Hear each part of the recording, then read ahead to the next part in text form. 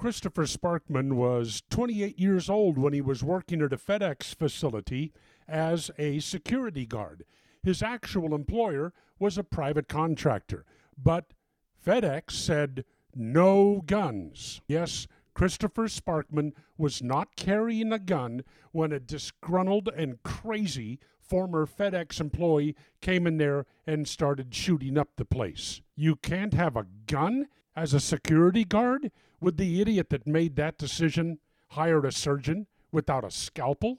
At any rate, Christopher Sparkman, who was newly married at the time, was shot with a shotgun multiple times. At this point, he has had over 30 surgeries.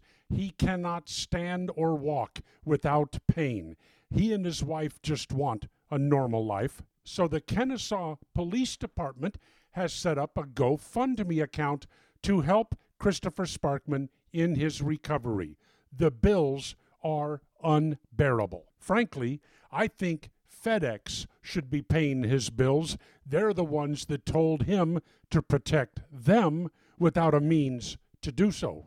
But for the first time this past week, Jamie Lynn Sparkman is asking for financial help, and the Kennesaw Police Department has stepped up with the GoFundMe account. I'm going to help. I know that many of you would be glad to help as well. But there's another story I want to bring to your attention.